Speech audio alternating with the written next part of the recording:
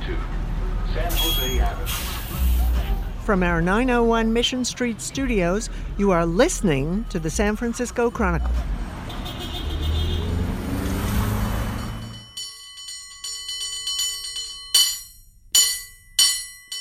Welcome to Total SF in Exile. Welcome, Lily Janik. Thank you very much for joining me today. My pleasure. I'm always stoked to talk about bicycling, the thing that I love that's not theater. Yeah. Well, we're going to talk a little bit about both, but a lot of bicycling. And I want to just, for this intro, think back to one of the nicest and most impactful things anybody's ever done for me. And this was a few years ago. We didn't know each other all that well. We're kind of one desk over from each other, but I'm trying to figure out whether I'm too loud and whether I'm bothering you. And you made an offer to me to be my bike mentor. Do you remember that day? Did I phrase it like that? I hope I didn't. That might have been your phrasing. It sounds a little, I would like to be your mentor. Like that, hopefully I offered to do you a favor. Yeah, it was a big favor. I had a bike that I had not been using. I had not ridden a bike meaningfully for 20 years. And I lived in San Francisco and just had my bike in my garage and would take my car in everywhere crazily. But I live in Alameda. There's bike lanes coming up. And I asked you, I'm like, I think I want to do a commute on the ferry, but I'm worried about biking in San Francisco. And you met me out at the ferry to like shepherd me into work and teach me the ways of biking. You needed an escort. You wanted to feel safe and protected, and I was that person. I am always happy to help convert a new bicyclist or take someone to the next level in their bicycling. But maybe you were the only person ever to take me up on that. Well, here's the good news. This ties into the first edition of our Throughline project. It's a section in the Chronicle for the next 9 weeks. We're looking at the possibilities for the city after the pandemic and the protest movement. In the first edition, we're redrawing the map of San Francisco, and I'm writing about bikes and pedestrians and what our possible future could be. And that moment with me and you actually really ties into it because I talked to people. I talked to the SF Bike Coalition, and I talked to just people out there with their bikes, and it sounds like what you did with me during this pandemic is happening out there right now. A lot of people are helping each other out, converting people to make them more comfortable on bicycles, and maybe we get out of this pandemic with a bigger bicycle army than ever. That is the dream. Let's all, if you are able, let us all get on bicycles. And I think even if you don't think you're able, there might be a bicycle out there for you or a way of bicycling out there for you. Awesome. So we're going to talk about bikes today. I'd like to hear your story and get your thoughts on the biking future in San Francisco. I'm Peter Hartlaub here with Lily Janik, and this is Total SF.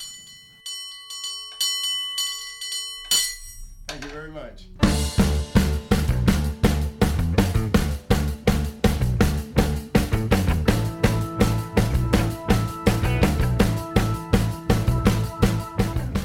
So Lily, one of my last pre-pandemic memories was a very, very memorable evening with you and a stand-up comic named Juan Medina flying through San Francisco on a bike from show to show, including heading through Golden Gate Park when it was pitch dark. And that was that. I don't remember anything after that except going home and sheltering in place. Do you remember that night? It was the greatest. So I am always riding my bike to stories, but I believe that was the first time I recorded an interview while on a bicycle.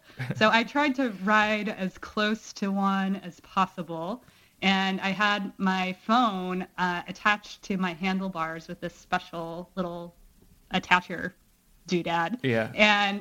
But then most of the recording was just the howling San Francisco nighttime winds. I did get a little usable audio, but not that. But still now I can just say that I recorded an interview on a bike. Yeah, well, that's nat audio, they call it, natural audio. I'm getting the terminology down. We were working on a podcast that has not come out, and I'm not sure what the future of it is, but it was on stand-up comics, kind of at the entry-level open mic level for the most part. And we found this guy, like the second place that you and I went together, this guy had a bike, and you and I were both like, Ooh. bike, Right. bike. Let's talk to this guy. Yeah. And he was awesome. I hope that story gets out someday, or we can use that audio somehow. Then things change. And I wanted to, just before we talk more about bikes, just ask you what it's been like covering theater, which certainly has changed as much as anything. And going into this pandemic, I think a lot of theater companies were probably as vulnerable as anybody. What types of things have you seen, and how has your beat changed? My beat has completely changed. I would say before, my coverage was maybe 75% reviews and 25% more like general reporting. Features, profiles, Q&As, some investigative stories. Now I'm almost entirely a reporter. There have been some theater-like events that I can cover, and some that I can review, but not that many yet. These are Zoom plays. These are radio plays. They are,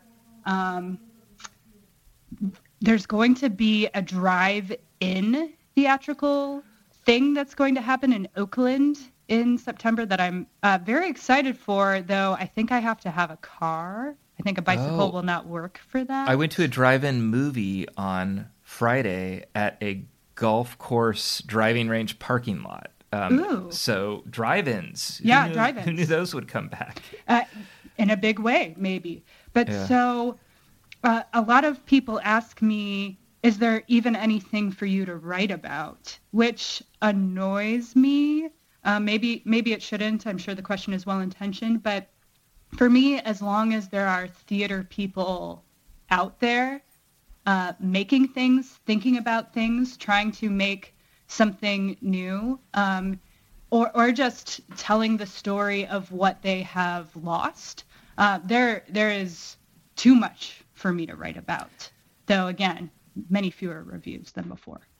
The first thing I think about is the narrow margins and all of these wonderful, wonderful theater institutions that, are always struggling. But not to put a bright side on everything, but all of these brilliant people have not been raptured. I'm assuming there's a lot of people out there who are doing brilliant artistic things that they don't need a brick and mortar surrounding to do. And like, your beat's not going away. I think we're going to have some brilliance come out of this. Absolutely. And like, I'm going to be reviewing King Lear, which on Zoom, which I've never gotten to see King Lear in any live fashion before. That will be fascinating to see if Shakespeare's like most incomprehensible, it's often called unstageable tragedy can like fit in this small Zoom world. I got to write about artists who were doing like one-on-one gifts for senior citizens. And it's just getting to be inside an artist's mind, which is what you do when you're interviewing. It's like the greatest gift.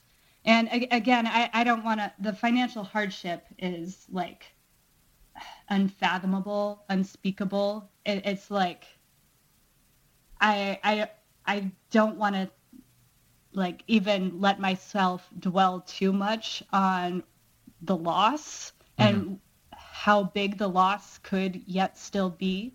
But at the same time, artists are just the most creative, question askers, wall topplers, and they make me see the world in a new and different way every day. So to get to spend more time talking to them and less time reviewing, it's certainly been a gift for me. Yeah. Yeah. Well, I can imagine, how much you miss it. Not insignificant part of it is you bike to almost every play that you review. That's all gone, right? I can do a little bit of on-the-job bicycling. Like I got to ride to Twin Peaks. This was not for theater, but to cover the Pink Triangle illumination. Mm-hmm. And usually I don't get to bike on top of a mountain to review a play, though I guess that could have happened with Mountain Play, which is on top of Mount Tam. Mm-hmm. But yeah, that like the daily riding to Union Square to see a show at ACT or riding to the marina to see a show at the Magic.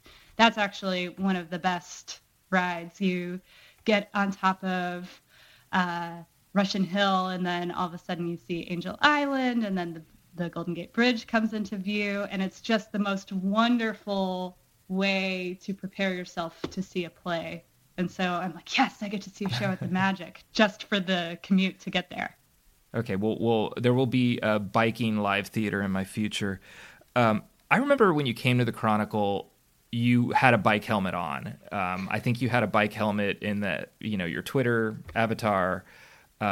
I just associate you with theater and biking so closely. I can't imagine you without a bike.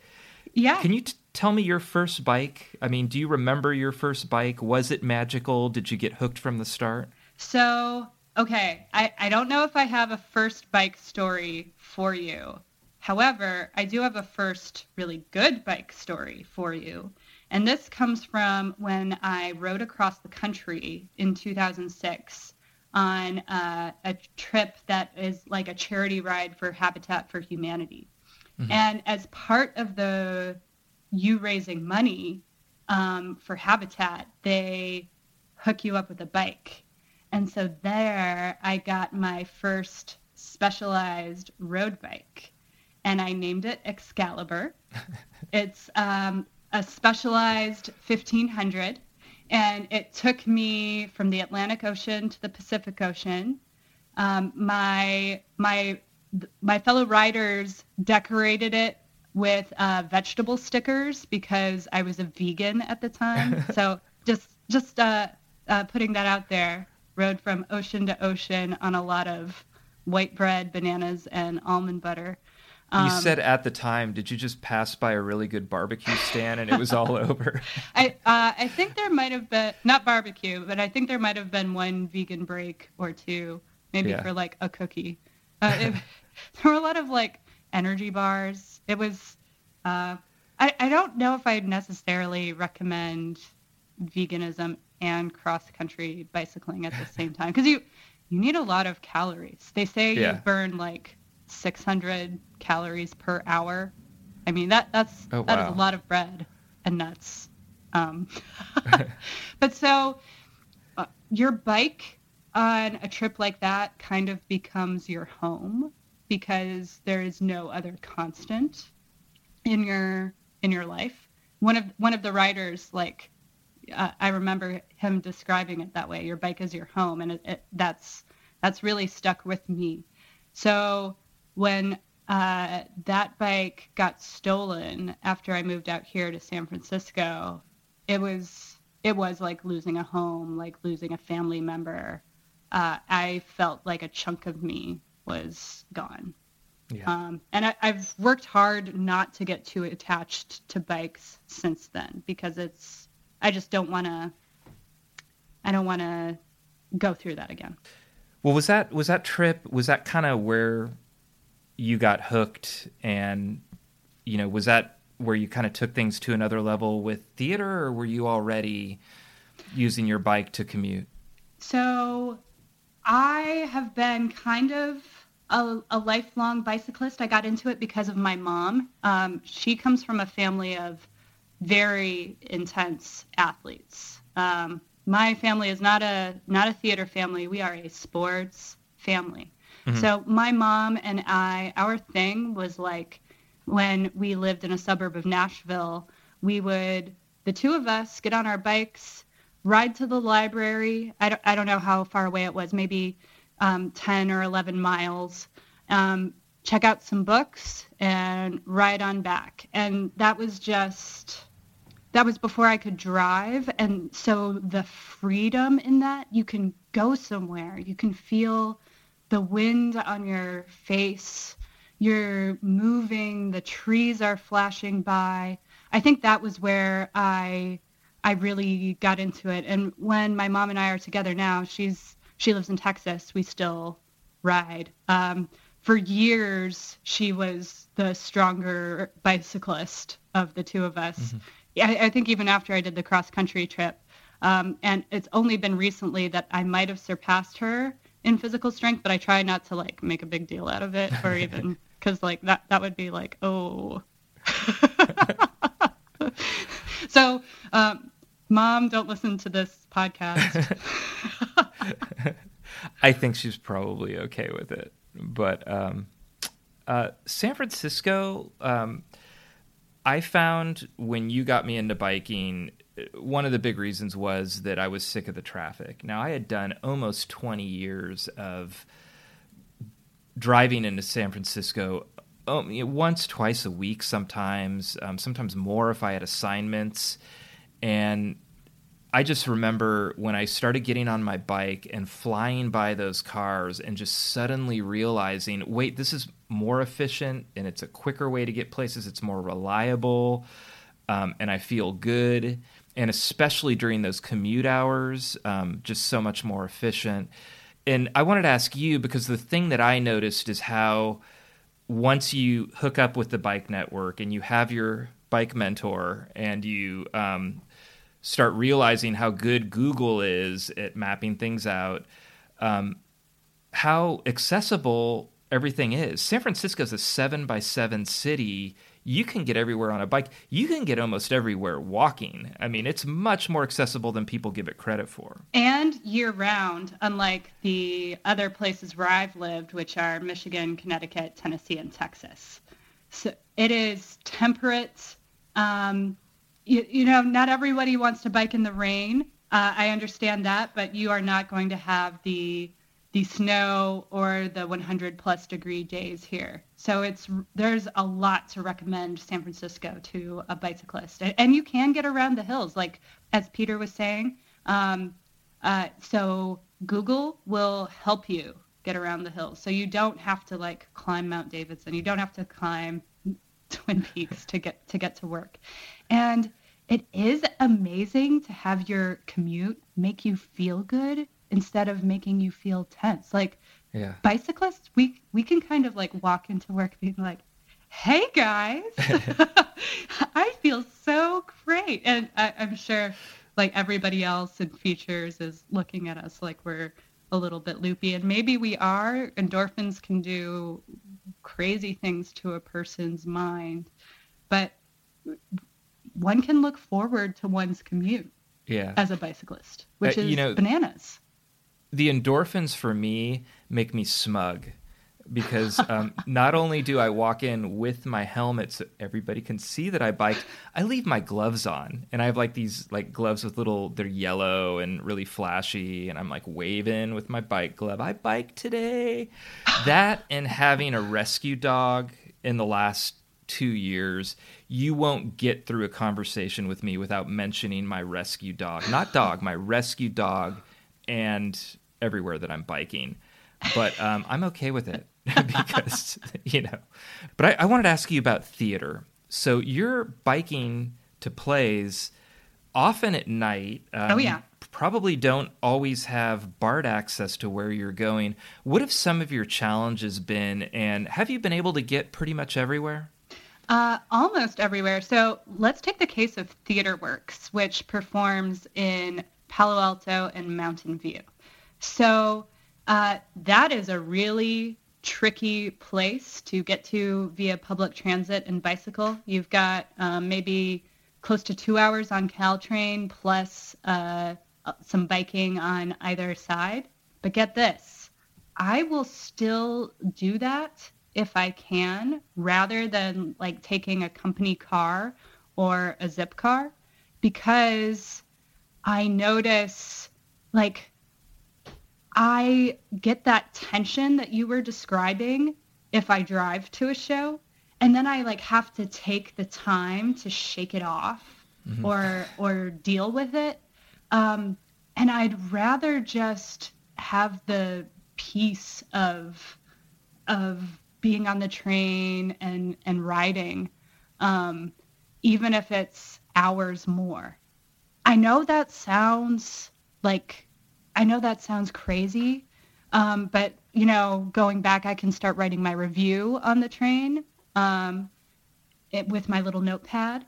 So it doesn't feel like a waste of time. I used to be a big time driver. I lived in Texas, and I was a merchandiser for a grocery stores for a summer. So I was driving like all the way to Oklahoma as like a day's commute. But I just feel so much better about the world now that I'm in a car maybe once a month or less. Yeah, you know, I almost look at it like,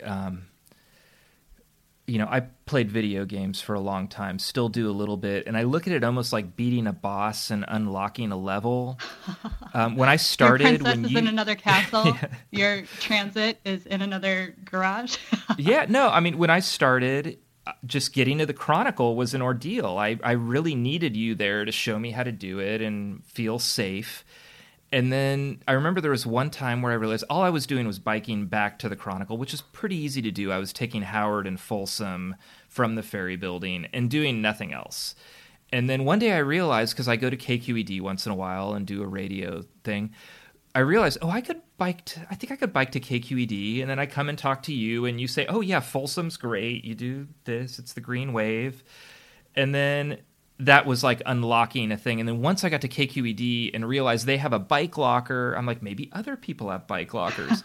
And then I'm going to go to Lucasfilm. And it's like, you know, maybe I could do Lucasfilm. And I talk to you about it. You give me a couple ideas. I learn about the Wiggle, you know, and go to the park, go to Lucasfilm. I don't think I took Wiggle to the Lucasfilm, but there are going to be bikers listening. You go, why Wiggle to Lucasfilm? What the hell is wrong with both of you? But you'll get lots of comments on the podcast, which will be great. Yeah, but it just kept unlocking things. And then you start to realize, again, the city's smaller than you think, and it's more accessible than you think. And then I think, like, I'm in my, you know, mid-late 40s when I start biking again. You mentioned rain. I just got to the point before the pandemic where I bought waterproof gear, and I'm going to ride in the rain a little bit. It's way more accessible than I think people think, and I think that might be something that people are learning right now in this situation we're in. And imagine a world where you didn't have to unlock levels. Like, what if all of the specialized knowledge that feels like it's a secret, what if it were as part of the world and as part of your consciousness and your upbringing as driving culture? Yeah. Yeah. No, it's a change. And I think looking historically, and I write about this in my Throughline piece, you know, the 1906 earthquake, you know, we had this corrupt government and couldn't get anything built. And then this earthquake hits and the mayor goes to jail. The business leaders, you know, take over, and we emerge with this incredible city. The Loma Prieta earthquake gave us the wonderful destruction of the Embarcadero Freeway. World War II gave us a lot of things. What people don't know is that farmers markets came out of World War II. So I think to myself, what could come out of this? And I wonder if you're thinking about that. I wanted to ask you how you think San Francisco has done in terms of serving bikers and pedestrians in maybe the 5 to 10 years before this pandemic hit, and what your hopes are coming out of it. So I should preface this again by saying I grew up in parts of the world where bicyclists were consigned to a sidewalk that would just like stop all of a sudden, and then you're like in a green like you're in grass. So I am very grateful to live where I live, and it's part of what attracted me to move here. But we have to stop only doing essential projects once someone dies. Mm-hmm.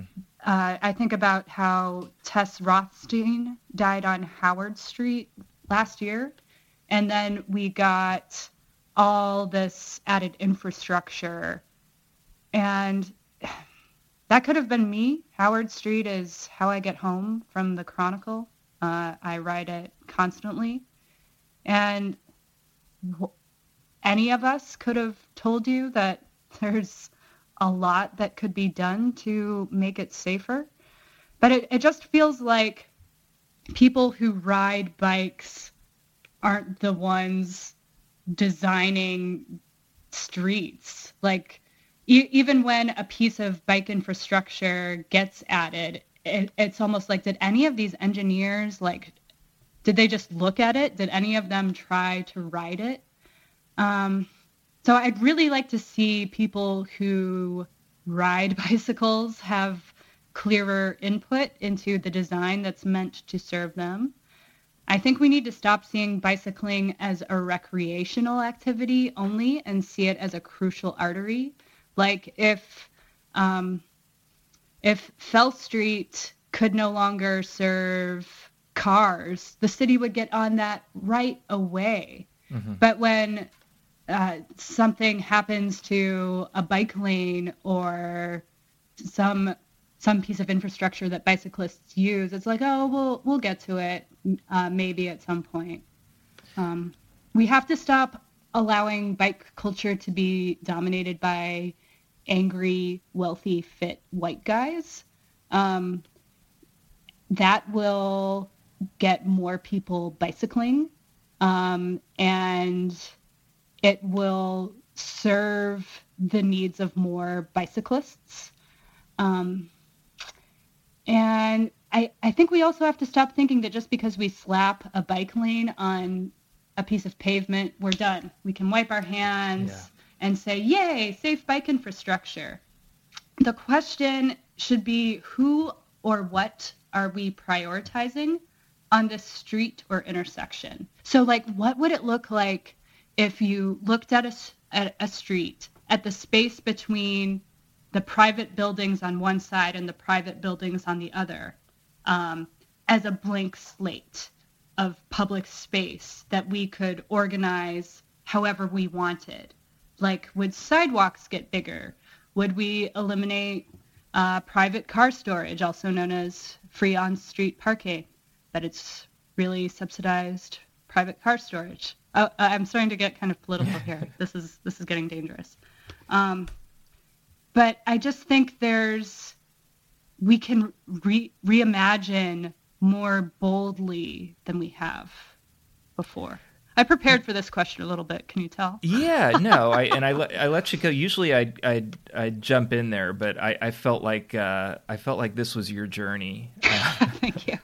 I mean, I think about, like, so we have for years, infrastructure planning, street planning has been evaluated based on this thing called level of service, and that is how fast can cars get through this thing. Mm-hmm. And that is what we have prioritized. Thankfully, that is we are starting to change that. But, like, bicyclists and pedestrians only counted in that system by whether they slowed down cars or not. And that is just not the city planning that San Francisco needs right now. We'll be right back after this short break. Well, you mentioned Tess Rothstein, and I think that jumps out at me because, I've to credit how great some of the changes have been in recent years. When I started writing from my house to the Chronicle, I would say I was going on about maybe 35, 40% bike lanes, and some protected, some not. Now, it's like 98%. I think there are 2 blocks, all of Alameda, except for the half block I have to go to a bike lane. I am on protected bike lanes all the way to the ferry. And then with Car Free Market and then my options with Howard and Folsom, I have 2 different, complicated but mostly safe options to get to the Chronicle. And now 5th Street has a bike lane on it. And this is all since I started. But that's all areas that are downtown, and people look at that and I worry they look at Car Free Market and say, well, we gave you that. That's it. That solved it. And one thing I really noticed when Heather and I did our 49-mile scenic route, and I was exploring that on bike a lot, and that was really opened up the city for me, but it made me realize how much like someone who lives in the Sunset and wants to get downtown doesn't have a lot of really good options. And then there are places like Ingleside, which should be a really good biking street. Clement could be a good biking street. Valencia is the one that people talk about. 3rd Street, I mean, going from Bayview we ended up making this map. It's a route for walkers and bikers who want to do a 49-mile scenic route. We ended up putting a warning on 3rd Street, like, don't bike on here, you'll die. I mean, it's not made for bikers. And it makes me think, we see all these changes, and a lot of them are because of some tragedy happen, and they're always in places, or most of them are in places that focus on the downtown center. And that kind of, maybe you mentioned, a certain kind of demographic that's commuting there. And I think everybody in the city should be able to get to, Chase Center. Chase Center's got this bike valet. It's built for bikes. Terry Francois Boulevards, this wonderful lead up to the Chase Center. I think everybody should get there. I think Steve Kerr should be able to get there from his Presidio Terraces house. I think someone who lives in Hunters Point or Bayview who has a ticket that night should be able to bike there and have a clear path and be safe. I think if there's someone who works there, who lives in the Sunset, should have a safe path there. And that's part of what I wrote on this Throughline project I did, the 8 to 80, which is not something I made up, but 8 to 80 to Chase Center. Just the city should think that way. Is everybody who's between the ages of 8 and 80, would you feel like they could safely get to Chase Center? And the answer to that is no from a large percentage of the city. Oh, absolutely not. There are so many rides I do even within the city that I would be very cautious about taking a novice bicyclist with me on. I think of, I mentioned before that I learned to ride and love riding with my mom. And granted, she's no city person, but we did the Wiggle together, and she was not prepared for that at all. And like someone even yelled at her and made her cry.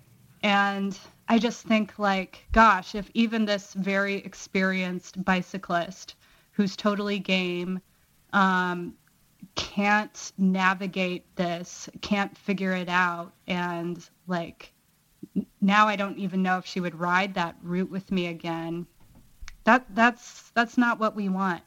We're a 7x7 mile city with like very finite space in every sense, and especially on the roads. We cannot have all our residents trying to get around by car. It's just not efficient.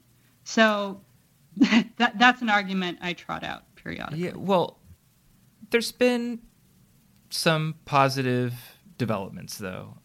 Jeffrey Tumlin is in charge of Muni now. We have, 50 years they had been trying to get Car Free Market. That happened right before the pandemic.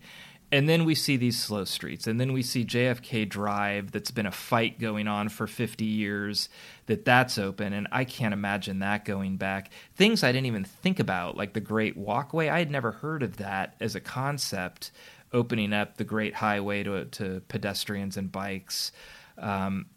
I'm wondering if you have any optimism coming out of this. We're seeing other cities, Oslo, Paris, to an extent Seattle, Lisbon. Other cities seem to be making radical changes coming out of this pandemic. Do you think San Francisco can be one of them? I absolutely think so. And I'm glad you mentioned the Great Walkway. I think also of Lake Street, which, isn't even, it's a residential street, but like you go there now and you just see like little kids on their bikes with training wheels, like in the street as if it were a park, riding around in circles, as if it were their driveway. You see folks of all ages walking, skateboarding, on scooters, skating. It just feels like a paradise. Same with the Great Walkway. I mean, you feel free there. You feel like you could do anything. It's almost like we got a whole new park or something. Yeah. And all we did is reallocate this city property we already had. And I guess I think if you go there, even for just a few minutes and see, there's no way you could want to go back. So I hope our city officials are like observing this and seeing what an asset it is.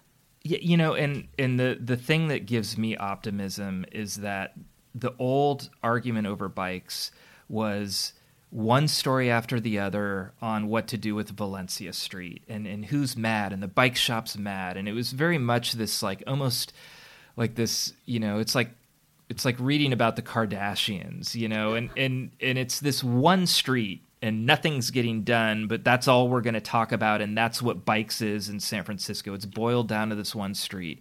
Or, an accident and what's happening on that intersection. What I'm seeing now, and I look at this as the most positive sign, is it seems like the discussion is turning into what to do about the whole city. Everybody, who should be a safe street and who should... Slow street, I keep saying safe streets. Who should be a slow street and who shouldn't? Can we open up these things permanently? Even bigger ideas. I think it's going to be hard coming out of this because looking at what's going on with Muni, money's going to be an issue. I also think that's what they were thinking coming out of the Great Depression, and we had the WPA, which was, one of our biggest opportunities for growth as a nation. So I'm going to come out of this optimistic. I'm going to try and hope that bike army is building and, like you said, different kinds of people, a more diverse group, and we come out of this with some momentum. And that's my wish. Join the army, y'all. I will lead a charge. I haven't gotten to mentor as many people as I'd like. So, like, if you're listening to this podcast and you'd like someone, I will ride with you to, like, well, if you still have a job and, like, still go into a job right now or after the pandemic, as if is there an after? Anyways, I will meet you at your house and, like, help you figure out the bike route that's most optimal for you. And I will do it with you. I will, like, ride on the dangerous side. So, like, the cars have to go around me. I will do this. I will do this. I know I'm going to get, like, 50,000 requests from... we have a nice loyal readership, but you won't get 50,000. But I would do them all. Let's do it, guys. And I wanted to ask you, I think I'm ready. If you think I'm ready, I feel like this should be your decision. I think I might be ready to take a bike mentorship role. Are you comfortable with that? Do you think I'm there yet?